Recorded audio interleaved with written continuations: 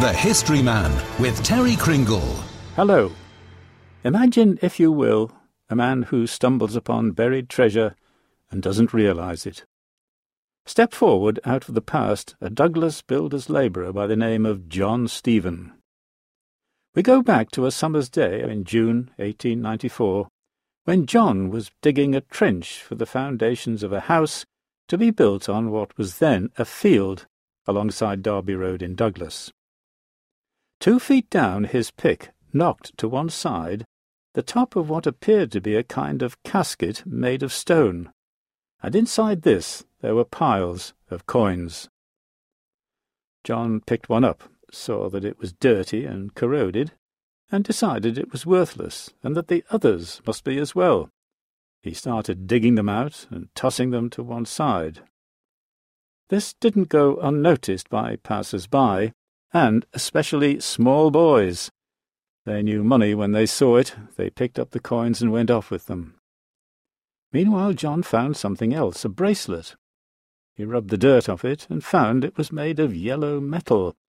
He thought it was brass, but it was gold.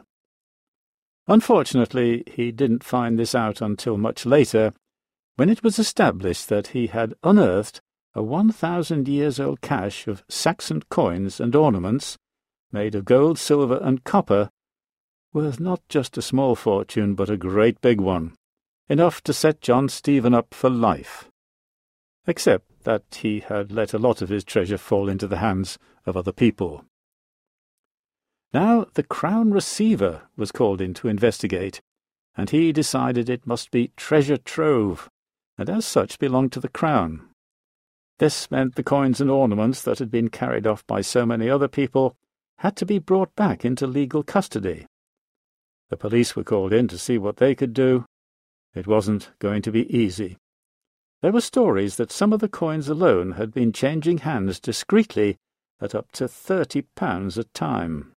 People were not prepared to surrender them, not even to Queen Victoria.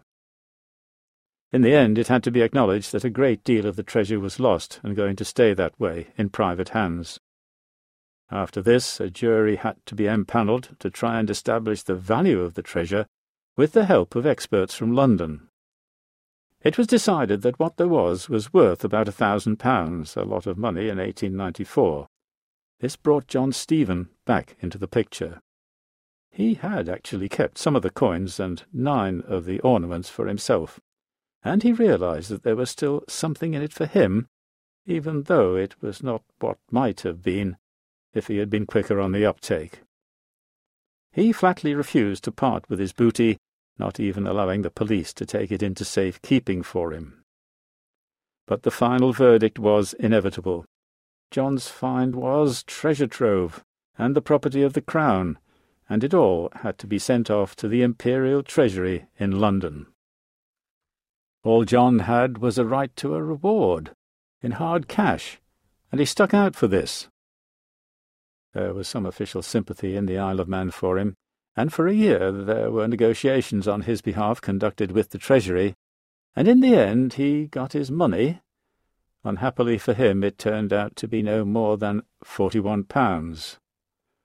Mind you, even this was something of a windfall for a 19th-century building worker in the Isle of Man, and perhaps he was satisfied enough. We just don't know 125 years on from then. What I would like to think now is that in his later years, when he was digging out foundations for houses, there was always a good crowd around to see what he might find this time.